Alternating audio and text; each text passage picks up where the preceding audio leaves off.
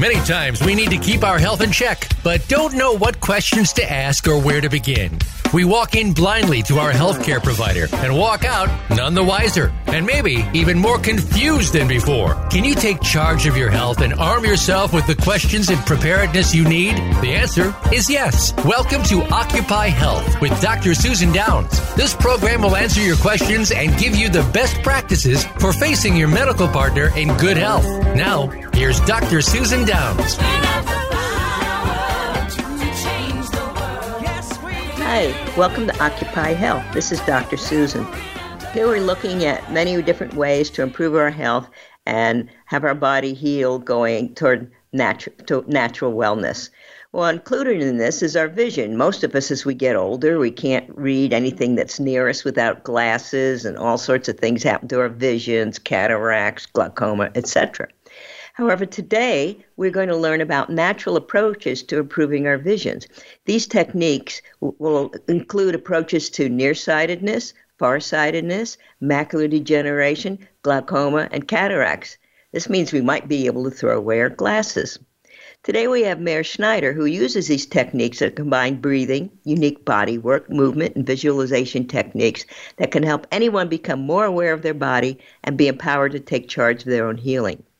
He's applied his method of self-healing to help others suffering from other degenerative conditions such as polio, muscular dystrophy, multiple sclerosis in a natural way. So, Meir Schneider is a world scholar in the field of natural vision improvement and self-healing through movement. He was born with congenital cataracts to deaf patients. He underwent 5 unsuccessful surgeries that left him with massive scar tissue. He was raised reading Braille until he discovered eye exercises at the age of 16. This helped him develop his vision from 1% to 70%. Now he can read and drive. He teaches worldwide, and people come from all over the world to his school and center in Ocean Beach in San Francisco.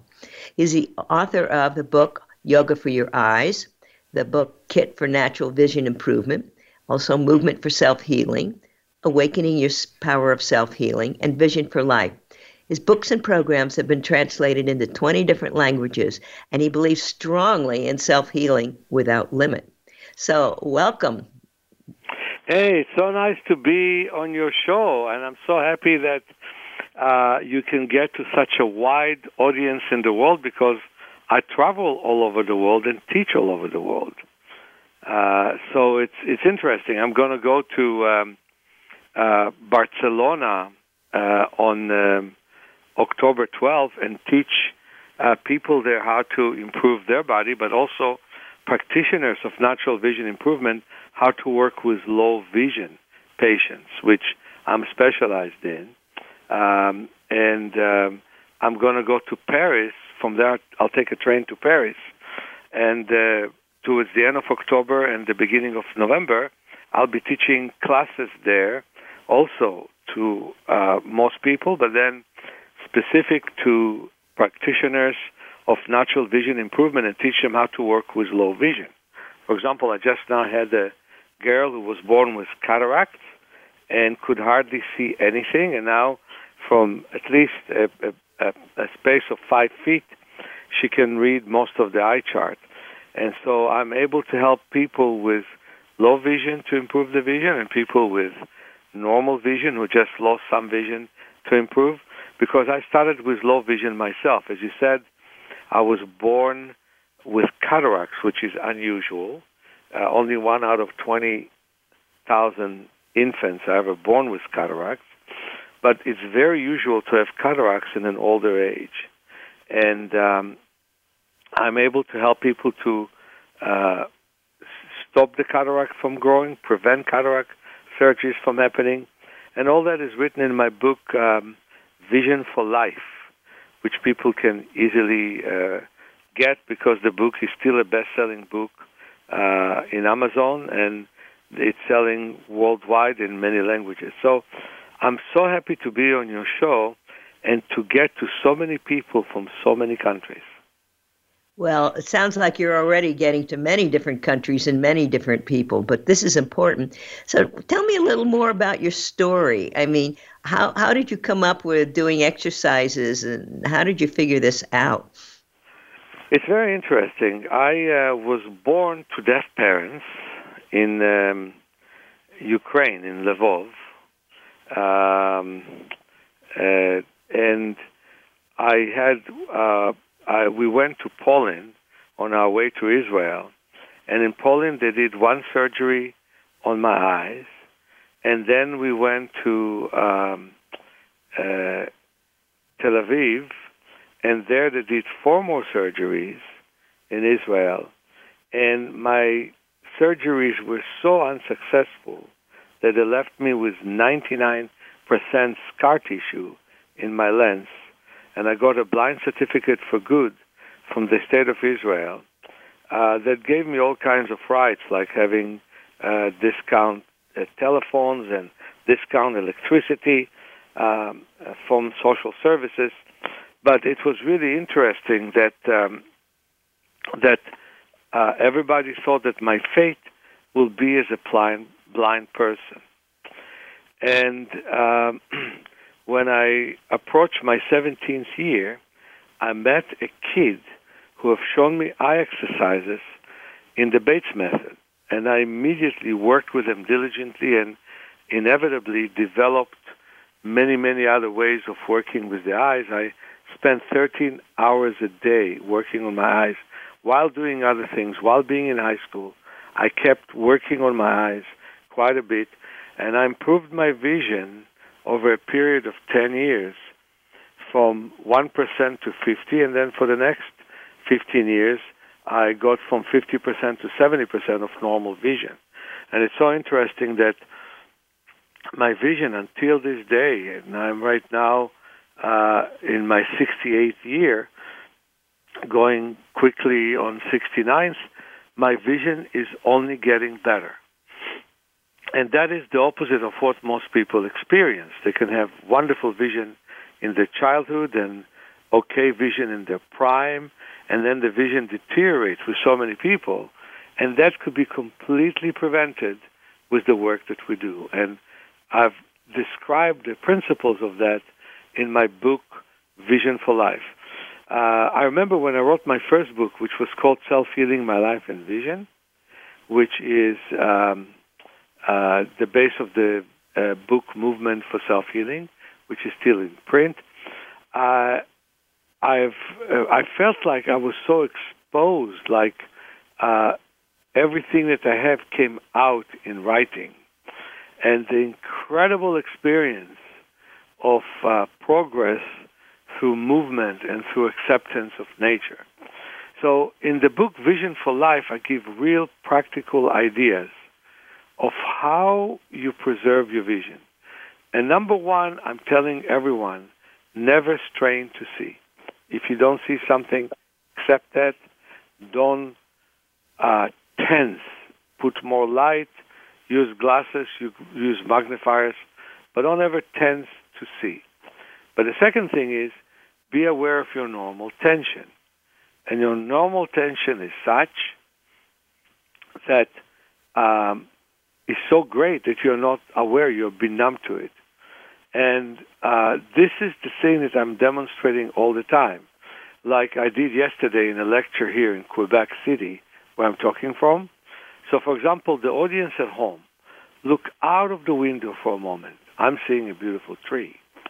Then put your palm on your nose and look at the different lines of your palm. Then look back outside of the window or at somewhere distant in your room and put your palm on your nose again. And 90% of the people, especially people who are older than 30, immediately feel strain looking at something so close. And the same is true, although to a lesser extent for that moment, about computers and smartphones and televisions and books. So the more people are looking in dim lights from near, the more they strain their eyes, but they don't feel that they strain their eyes.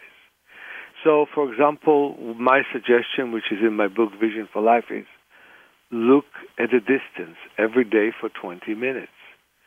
4 minutes, and then 6 minutes, and then 4 minutes, 6 minutes. It's so hard for people to do it for 4 minutes at a time. Look, scan the horizon. And that's why our center is by the beach, near the waves. It's so pleasant to look at them. And then look from near, and that's going to rest the muscles of your lens. And you will prevent that way cataracts, which happen not like in my case where I was born with it, which is a result of some chemical imbalance. But it happens because the lens becomes so convex because of tension of the muscles that eventually it becomes rigid. The cells of the lens starts to be crowded, and the only thing the doctors do when they becomes opaque is remove it. There's a way to save it. Now, if you're going to look at a distance and relax. And we have a principle of adaptation to the strong sunlight. Now, most people are afraid of sunlight. Doctors warn us from the sunlight, but we need that sunlight. I'm very much against sunglasses unless you drive straight to the sun, then you need them. But then it's good to have weak ones if the visor is not good enough, or if the road is very glary. From time to time you put them on, or in the snow. But in all other occasions, adapt to the strong sunlight. Because as you adapt to the strong sunlight, your pupils become constricted, your vision is much better, and your whole nervous system is relaxed. Well, if you don't adapt to it, wearing sunglasses, being too much indoors, your pupils become sluggish, and it's hard for you to have fixation. And to explain to the audience what fixation is, look at any object and look at it through your fist. And you can see that if you make a little hole in your fist, you can see that object better. That's why we have pinhole glasses where you can look through different holes in those glasses. So adapting to the sun is very important. At the same time, adapting to the dark is very important. These days, there is no dark. People cannot look at stars very well for most cities because there's too much halo and too much light.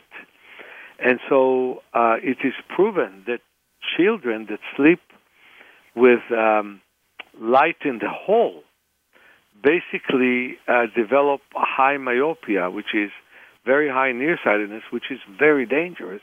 It can lead to retinal detachment and glaucoma and macular degeneration and other kinds of problems.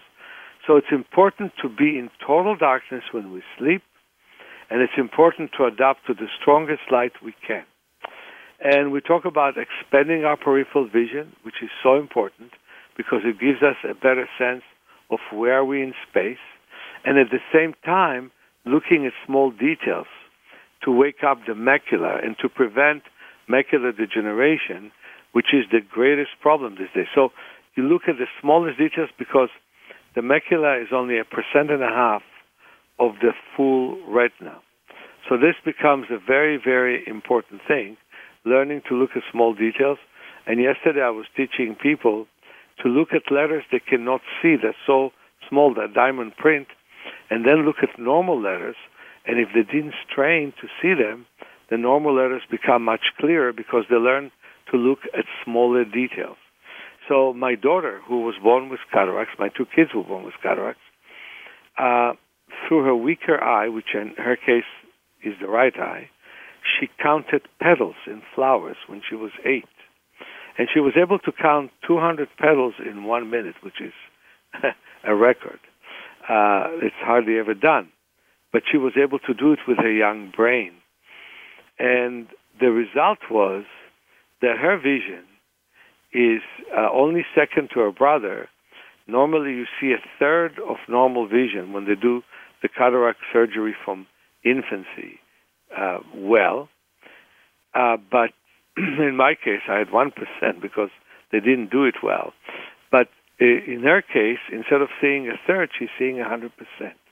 And there's more stories about that, but what I want to say is, even though she didn't have a lens, because it was removed, they didn't put an implant because she was 2 weeks when it was removed. And that's what medicine discovered. It's important to do it before the brain develops vision at the age of 8 weeks. But even though she didn't have a lens, just looking from point to point at small areas helped her develop the macula so well that it compensated for the deficit of not having a lens. And she sees incredibly well. So my story is, I was born with cataracts to deaf parents. My kids were born with cataract to a knowing father. And I struggled and spent hours with my kids on the vision. And the result is they see better than anyone who was born with cataract. I improved my vision from 1% to 70%. And I teach people all over the world to realize their potential with exercises. Wow. So are you saying that your daughter has no lens and can see well? Yes.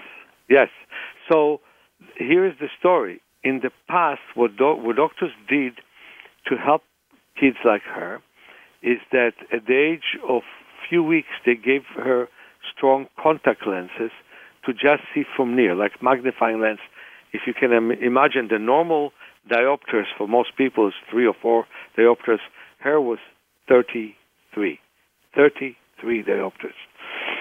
And then we reduced it. At the age of 10, it's first time that she saw 20/20. That was very interesting. And now, without glasses, she can see about 75% of normal vision. And with glasses, she sees 100%. And she reduced her diopters from 33 to 11. So she doesn't have a natural lens. But I can tell you she drives. She actually has a very nice government position because she studied in George Washington University and in England, in the College of London. And she is helping house the homeless in San Francisco. Her achievement is huge. She was able to get 15% reduction in the homeless. And so she's in a high position in the city of San Francisco. And she is reading. And so she has no problem reading, no problem driving, and somebody who was born with cataracts. While me driving was my biggest life achievement, that I'm able to drive. And due to the relaxed laws in California, even though my vision is only 70% of normal vision, I was able to extend my driver's license several times from the age of 28 to now the age of 68. So I'm able to drive all these years without any problem. Of course, I'm very careful. I don't make any daring moves. For me, a daring move is being on the road. And I drive in the city very comfortably, and I drive in the highway very comfortably. But you would see me driving in a boring way, just sitting in the middle lane in front of the car behind me and behind the car in front of me without wiggling and moving, just changing lanes when it's necessary. And that's what I've done all this year, and that's what I'm doing right now, which I'm so proud of. For me, the driver's license was like a Nobel Prize. For my 2 kids, the driver's license was easily obtained in terms of their vision, and they had no problem reading what's on the charts. That was great. Wow. So you said that we can prevent the progression of cataracts. Can we reverse them? We can prevent them, but I want to tell you something interesting anatomically. The lens is the only part of the eye that forever grows. The cornea doesn't. It's fixed size from a certain age.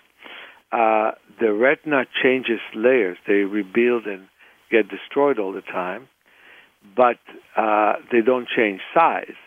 The lens does change size. If you have beginning of cataracts, and you look a lot at the distance, I say you look 40 minutes a day at the distance, first with both eyes looking, scanning the horizons, then covering the strong eye and just looking with the weaker eye at the distance. and then looking with both, and then imagining the distance, you can definitely stop the cataract from progressing. The lens then expand its size, and your vision remain where it is, if not better. For example, my partner was diagnosed with cataract 10 years ago with no change now, and she has excellent vision in both eyes. And she's 66, right? And I had a lady who came to me with corneal problem. We worked on that, but then we also worked on her cataract. And the doctor saw it 10 years later, said, I don't know what you're doing, but the cataract did not change, and her vision did not change either. So it was normal. So I could say that it's very important for us from young age to engage with nature and to look at a distance. But then once we are diagnosed with some cataract, it is very, very important for us to look at a distance. And it's such a relief for the eyes and for the whole body when we do it. What can you do for farsightedness? Another thing that comes with age. Oh, yeah. So, it's interesting that in the past, people became farsighted in their 50s, and these days, they become farsighted in the late 30s. It is what people get normally in their early 40s, but more and more people at the age of 38 and 39 become farsighted. There's a lot you can do for it. Number one, you can learn to strengthen your ciliary muscles, the muscles of the lens. So a great exercise I give to people is to look at print in strong light. First of all, before you wear glasses, increase your light. If you go to a restaurant, then take a flashlight, or there's those who have smartphone have light in the smartphone and light the menu instead of trying to wear glasses in a dark room. But normally, try to read in the sun. You sit in the shade, and with a glass of water, of course. You wash your face with cold water so you will not be too warm in this summer. And then you put the page in the sun, and it's easier to read. Number two, you put your two fingers on the bridge of your nose, and you lower them down all the way to your lips and back to the bridge of your nose, and you try to see your fingernails, and then look at the page again. So what happens to your muscles? They really tighten, like weightlifting. Another thing I do, I tell people to put a small piece of paper with masking tape over the strong eye and read huge print, but so close that the nose touches them with the weaker eye. And again, it's described very well in my book, Vision for Life. And so you read this huge print from near, and it really bothers you because you put it from near, exactly where your muscles cannot easily contract. And when you take the paper off and put the page in a normal distance, you see normally. So that we add, again, what I was telling you before, looking at details, always paying attention to small details, looking at small print but without straining to see that print, and then looking back at the large print. Yesterday, in an exercise I've done in a lecture in Quebec here, we didn't have the sun because it was an evening lecture. So we looked at print, then turned all the lights off, and then turned the light back on, and the pupils expanded and then they contracted, and people could see the print way better. So we exercise, first of all, the muscles of the lens by putting things really close to the eyes and then relaxing. We relax by looking at a distance. We look at details, and we strengthen our pupils. And there is a wonderful exercise called sunning, where you close your eyes, you face the sun, and you move your head all the way from side to side, chin to shoulder, not ear to shoulder, but chin to shoulder. And even though your eyes are closed, when you face the sun, the pupils constrict. And when you move away, they expand. And the constriction and expansion of the pupils really strengthens them. And as you have better fixation with your pupils, you see the print so much better. And so it's very important for us to practice that, because I tell you, Susan, what's the alternative? Don't practice that. Let the muscles remain weak. The next thing that happens is cataract. So if you get, farsighted in your 40s, you just put glasses, because who cares? And then at the age of 55 or 60, you have cloudy lens. So then they remove the lens. And in 94% of the cases, they succeed, but then there could be all kinds of problems after that, like double vision.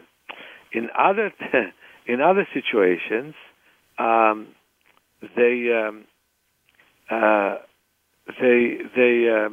cause blindness from those surgeries, because in 6% of the cases, there could be bleeding in the retina, there could be glaucoma attack, all kinds of problems. But thank God they succeed in so many of those surgeries.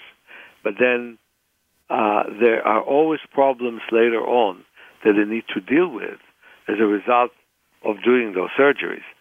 But that's not the only reason. You want to keep your body as vital as you can all the time. And diversing from that thing, for example, people think that they are healthy because they go to the gym. Now, the gym could be nice, you strengthen some muscles. But what we learn is to overuse some of our muscles and underuse many of them. We have more than 600 muscles in the body. And most people basically use between 50 and 75 of them. And what we really need to learn is to use more of our muscles with less strain. We need to isolate muscle groups and isolate movements. So, for example, most people cannot move their toes one by one, but we step on them all the time. I teach people to do it. And also, most people don't move their legs sideways. This is an exercise I gave yesterday. To stand up and for just 1 minute, lift the legs sideways. People just got tired from that because they were not used to it. So learning to use what we never use is very helpful. Learning to separate muscle groups is very helpful. And I must say that until today, and I'm 68, I didn't have back pain ever. And one of the reasons is isolating muscle groups. By the way, I'm announcing to you probably a year or two before it's ready, I'm working on a book which is called Taking Back Your Back, because I think we should take back our back, learn how to use the back better, and we can do all kinds of exercise that can make a difference. What can you do for near vision? So, you see, near vision, people can see so well sometimes, so they can see diamond print, but they cannot see so well far away. So, again, what we do for near vision is we teach people to slowly look at a distance without straining to see it. Again, look at details and try to inch the way forwards. For example, to work more on what they can see in middle distance, like 5 feet away. I'm telling people, stand from the eye chart from a distance that is easy for you to see, but then look far at the distance and back at the eye chart. Look at details in the eye chart. So, for example, let's say that you see the first 4 lines, even from 5 feet, but you cannot see the bottom 6 lines. Well, because they're smaller. You look at the spaces between the letters. That wakes up your macula. And so as you look at the spaces between the letters, you start to look at smaller spaces. And then the 4th line, which was the smallest one you could see, become clearer. And then the line below it starts to appear. And so you improve yourself very well from 5 feet, and later on you'll stand from 10 feet and 15 feet and 20 feet. So people with nearsightedness have to learn to look at a distance without seeing it well and not comparing them with themselves with glasses, and just look. And it makes all the difference in the world. And do we do the same for astigmatisms? For astigmatism, we have very special exercises where 2 of them. One of them is similar to the farsightedness. We have a nice Tibetan chart that we put on the nose, and we look at the Tibetan chart from line to line. But then there's another one where I get people to cover most of the stronger eye, and look with the weaker eye from far and then very much from near, from far and then very close from near. So, for example, they will look at a chart, and then they will look at big headlines from very near. Back at the chart from, let's say, 10 feet or 20 feet, and back from near.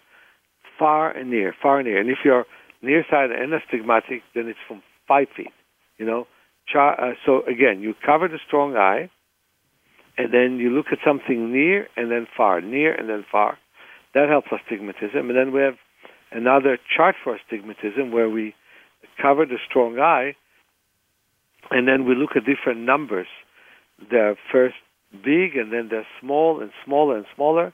And then we look back at the big numbers, and then we take the cover off, and we look with both eyes, and we can definitely straighten the astigmatism. So I have 3 exercises for astigmatism, which the 2 of them are described at this point in my book, Vision for Life. Well, what can you tell us about helping the back? Because it sounds like you've delved into that pretty thoroughly. And so what can you tell us how we can help ourselves? Even at the age of 68, I can stand on all fours, get a person who weighs 300 pounds, have him stand on my lower back and move my lower back up and down, and there's no problem. The main thing is learn to use muscles you never used before. So I was talking to you about the toes and about the side muscles. So the point is, first of all, you want to make sure that you have full movement in your feet, that it's not only not stiff, but very limber and very strong, and that you have good movement in your thighs, and that you have good movement in your arms. And then you create isolation of muscle groups in your back. And then another thing you should know, that you have 2 enemies in life for your back, very bad enemies. One of them is your shoes, because there's nothing as bad as shoes on cement. That's why you should take them off whenever you can. If you have a carpet, if you go indoors, take them off. The other thing is, if you can walk on the beach, that's one of my secrets. I should have back pain because I travel so much. And you know how cramped airplane seats are, and when you travel for 15 hours, I can see how people tense their back. Well, I don't. So what I do is I walk and run on the beach of San Francisco. It's kind of a cold beach, ocean beach, but it doesn't bother me. I run with a bathing suit and just with my feet. That really helps my feet, my back a lot. So people can walk on grass or on sand, bare feet if they can, if there's no glass there, of course, and develop muscles in their feet and in the ankles that can really help the hips. And people have to learn that when you bend, you tense your neck. So it's important to look up as in compensation. And then let me talk to you about the second enemy. So first enemy is the shoes. So change them 2 or 3 times a day if you can, and take them off whenever it's safe and you can do it, especially if you have carpeted floor, grass, or sand. The other thing is, the other enemy you have is your chair. It's a real bad enemy because you create a lot of tension sitting on a chair. So every 20 minutes, stand up for 20 seconds, look up at the ceiling, grab your calf or your leg and pull it backwards. That's the opposite of sitting. So if you pull it backwards, you really stretch beautifully your thighs. So everyone at home, I'm really inviting you to stand up, because you may sit and listen to the radio. So stand up, grab your leg, pull it backwards while looking at the ceiling. Do it for 2 breaths, one leg, 2 breaths, the other leg, and then you can see that actually sitting becomes more comfortable. And pay attention if you slouch, sit up straight. Now, another thing is, we only walk forwards a lot. Let's also walk backwards. Like you look backwards to see that the backwards is open, but walk backwards. It's also good to run forwards and backwards and sideways. So start to develop muscles you normally don't develop. And we need to relax the back muscles. I love to use Bunger Ball. We have it for sale in our website. But also, I like very much to use tennis balls. We lie on tennis balls, not on the vertebrae, but near the vertebrae, and we slowly straighten our back beautifully. So loosening the back is a wonderful art. It's good to get massage from time to time, but sometimes people get stiff from massage. When you lie on a massage table, make sure the table is soft, and make sure that the massage therapists move you from side to side, so you don't spend more than 10 minutes on one area. That will help the back. So being mobile, being flexible, that's very important.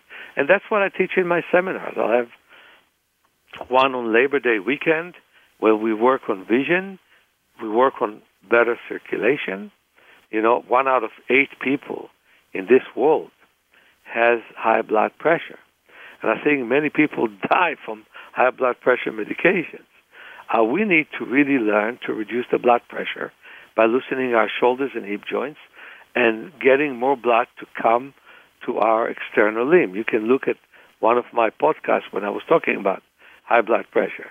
But we teach you how to have better circulation, how to feel light, and learn how to, all kinds of signs that shows you that circulation is good or bad. For example, everybody knows if your feet are cold and your hands are cold, the circulation isn't that good. The solution is to loosen up the hips and the shoulders so muscles will not squeeze the blood vessels and allow us to have better circulation. And so we work on that. We work on better joint mobility. We work on better activity of the nervous system and increased balance. I'm very concerned that many people in an older age lose their balance and fall. I've met a wonderful 92-year-old who fell on her face, and this is an anecdote that repeats itself too many times, and we have to work on her and help her restore her capacity. So the issue is we should really, really learn to mobilize all we can to prevent back problems. And we can do that, and in my seminars I'm saying we work on senses, including kinesthetic sense of the body, inner sense. We're living in an aspirin time when we try to feel nothing. Anytime you have pain, you try to numb it. What we have to do is feel it and relieve the reason for that pain, if we can. And so I would like to say that 90% of back problems could completely be prevented, and those who cannot be prevented could be ameliorated. What can you do for kyphosis or scoliosis? Yeah, so for example, with scoliosis, we have wonderful bodywork technique of pulling the skin. I call it skin roll, where we pull the skin and slowly we get the vertebrae to work together. We're also trying to create physiological evenness in the back, and I've seen vertebrae moving to the center, sometimes from 70 degrees aberration. I also discovered that many, especially girls, could be also boys, that develop scoliosis in their teens don't have even calves. So we work on creating evenness in the calves and helping the vertebrae to be more central. And kyphosis really is important to work on tennis balls to loosen up the back. But also, again, that I'm not advising to the audience until I supervise it. But sometimes I get people to lie on a broomstick, and that straightens their back quite well. So I've seen many people coming to me with kyphosis, and you look at them a year later, and they are 1 centimeter or 2 centimeters taller because the kyphosis has straightened to a great extent. Where do you put that broomstick? On the vertebrae. But I'm not asking you to do it without my supervision. I need to see that you do it right, that you really distributed the pressure evenly. So, for example, I lie on a broomstick, tilt my pelvis up so my lower back is really on the broomstick. I put my hands behind my head and I lift the head up until the chin touches the chest. And I put the head back on the broomstick. And then when I feel that the whole spine is in the broomstick, none of the spine hurts because the pressure is evenly distributed. And at that point, the back becomes straighter. And when you stand up, you feel so much lighter and easier to move. So again, broomstick is helpful for those that can do it. Some people cannot do it, and you have to do many in-between exercises. One of them, by the way, is to roll from side to side on the floor. Rolling is fantastic because you start to use muscles you hardly used before. Another one, it depends on the strength of the person. Again, nothing is black and white. It's all in a shade of gray in that we need to find out what works for each individual. But often we get people to stand on hands and feet and pull their pelvis forwards and backwards. So again, it depends in the person, depends in the group. Even in every group, we pay attention to each individual. Even if I have 100 people in the group, I want to make sure that I know what happens to every individual in that group so they do the exercise correctly. Balance is an important issue because as people get older, their balance gets poorer, and if they fall and break a hip, that's got a poor prognosis. I've experimented a little bit and found trying to stand on one leg to see what the balance is. I found just by walking on a straight line just for about 3 minutes, the balance improves markedly. So what suggestions do you have for improving our balance? For one thing, your suggestion is wonderful, and I completely agree with you. The other one is to walk backwards. And again, you move your whole body to the side to see that it's all empty there, like, for example, on the beach or in grass or in your corridor, and then you move your head to the other side. That also helps your balance, by the way. And then walking backwards. Another one is to sit and to grab one leg and lift it up, to grab the other leg and lift it up, to grab both and lift it up and down. Another one, what I would do with you, Linda, is have you walk on my trampoline. Because if you walk on a big trampoline, I probably first would hold your hand and then let you walk yourself forwards and backwards. You may find that the give of the trampoline really helps you to start and find your balance when you are on earth. And also walking in the beach or walking on grass is fantastic because you strengthen the calf muscles. And so anything can strengthen the calf muscles. If the audience stands at home and lift the toes up and down while the heels are on the ground, they can sense real tension in their shin muscles, or we call them tibialis anterior. So you strengthen the muscle there, and then you have balance in your calves and in your shins, and that balance strengthens you. I work on many people with great balance problems, like with multiple sclerosis, and I learned that strengthening calf and shin muscles is one of the main ways to get them to be balanced. Yeah, in my experiments, I'm kind of surmising that it's, like you say, walking on a trampoline. It's when your body is practicing trying to restabilize and you're shaking back and forth and trying to balance it. I suspect that that's the process that helps improve the nervous system and the communication. Is that correct? Absolutely, absolutely. We need to not always stay in our comfort zone, but to stretch it a bit, So, of course, if you have balance problem, the last place you want to be in is a trampoline where the balance is being challenged.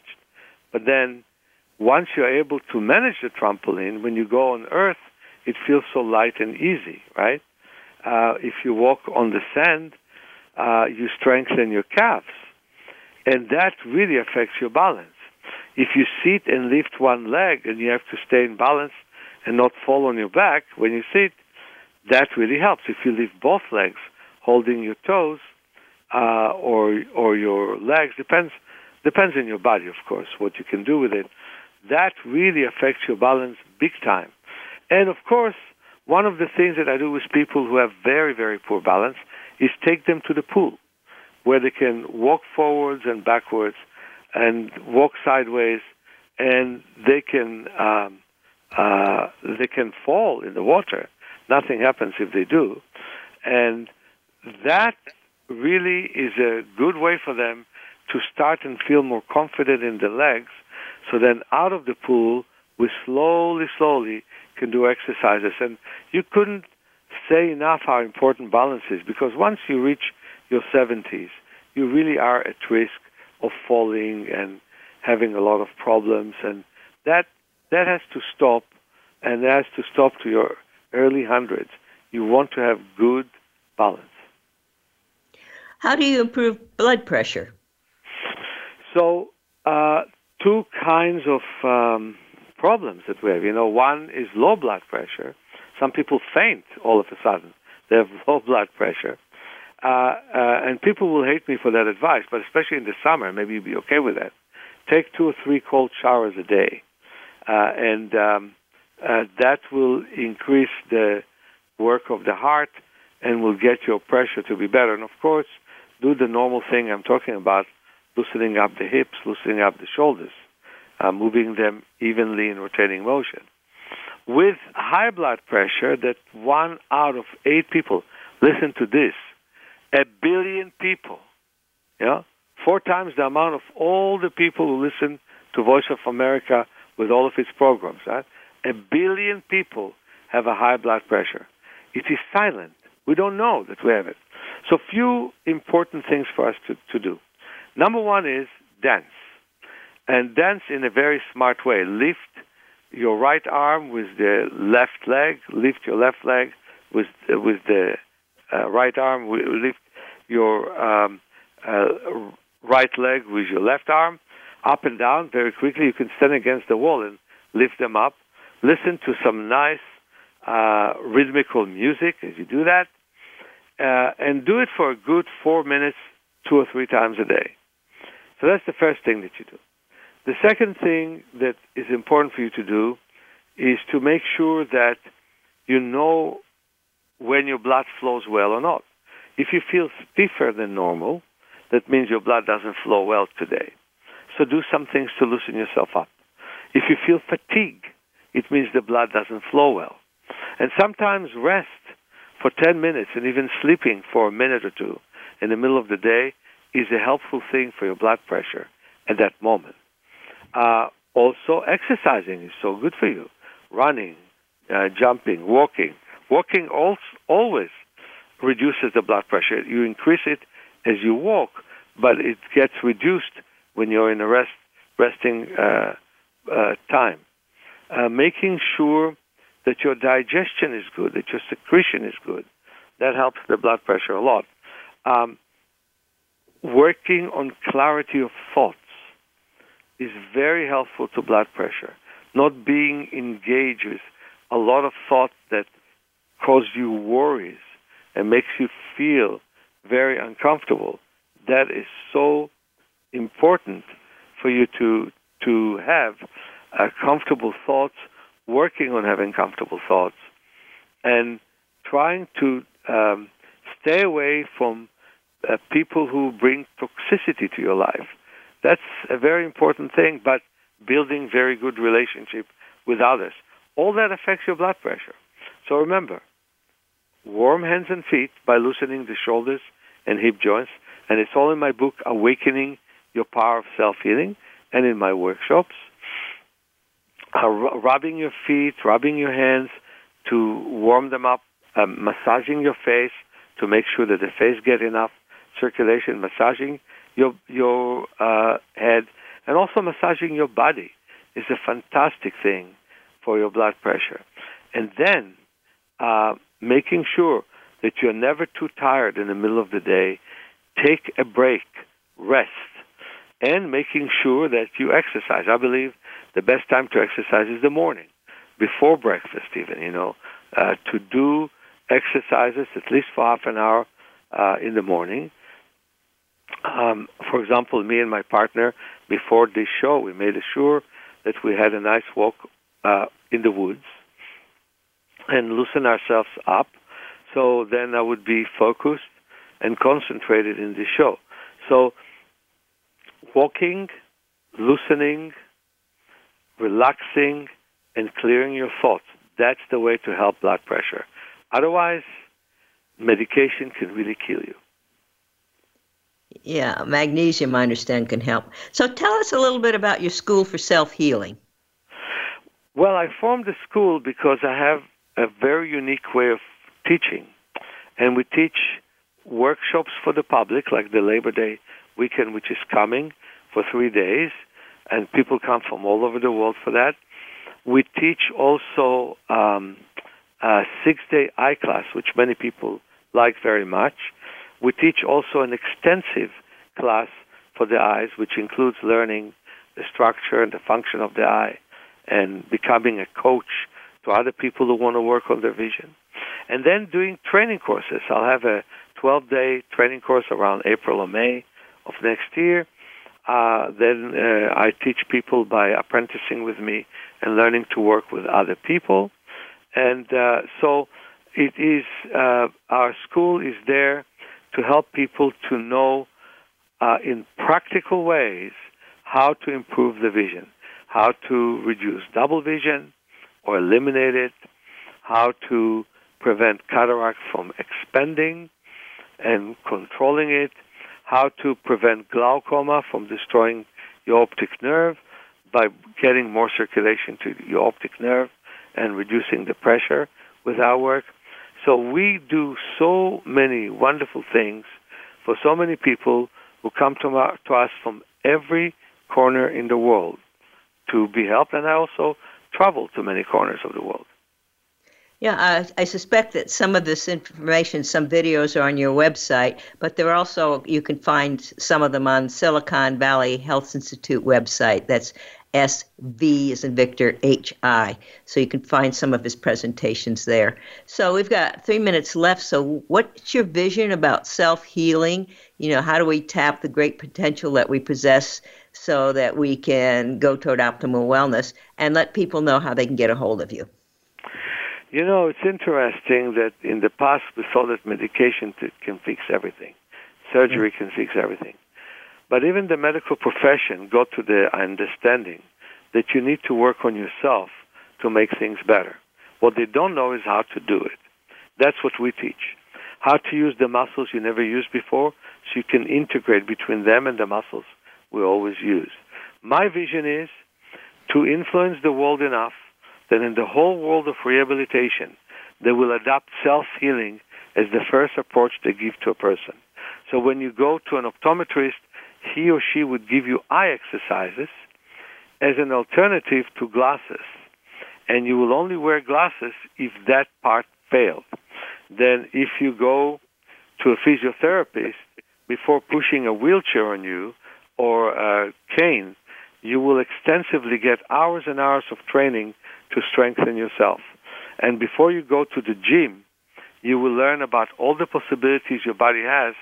So you will either have gyms with more possibilities, or you will compensate for whatever gym taught you, whatever yoga places taught you. So the idea is to build up kinesthetic, deep awareness of your needs. It will prolong your life and make the quality of your life so much better. I really hope to get to every home in the world, to every man, woman, and child, and teach them from young age. And that's what I'm doing in my book, Taking Back Your Back. I'm trying to teach people from young age what they should do with themselves. So my vision is expansion. I'm so grateful to you, Susan Down, for interviewing me and for giving me the platform in the Silicon Valley to speak with. There are wonderful people there, and you've been doing wonderful work for years. So, Susan, I hope that people will come to the different seminars we have. We have one on August 8th. And I hope that you will get my workshops online. But the main thing is I hope to see you one way or another in your hometown or in San Francisco. And you can contact us by calling us at 415-665-9574 or 001-585-8385. 415-665-9574. 001 if you're from abroad, 415-665-9574, or www.self-healing.org. Best is to write to office manager at self-healing.org. Tell about your concern. We will exchange letters, and you'll see if you can come and work with us. Well, thank you. That's so informative, and there's so much rich information on how we can get our body to do the healing that it needs to do and go toward wellness. So thank you very much. Please, folks, share this with your friends, share it with your physician, and above all, be well. We got the power to change the world. Thank you for listening. Occupy Health with Dr. Susan Downs can be heard live every Friday at 2 p.m. Eastern Time and 11 a.m. Pacific Time on the Voice America Health and Wellness Channel. Here's to better health for you this week.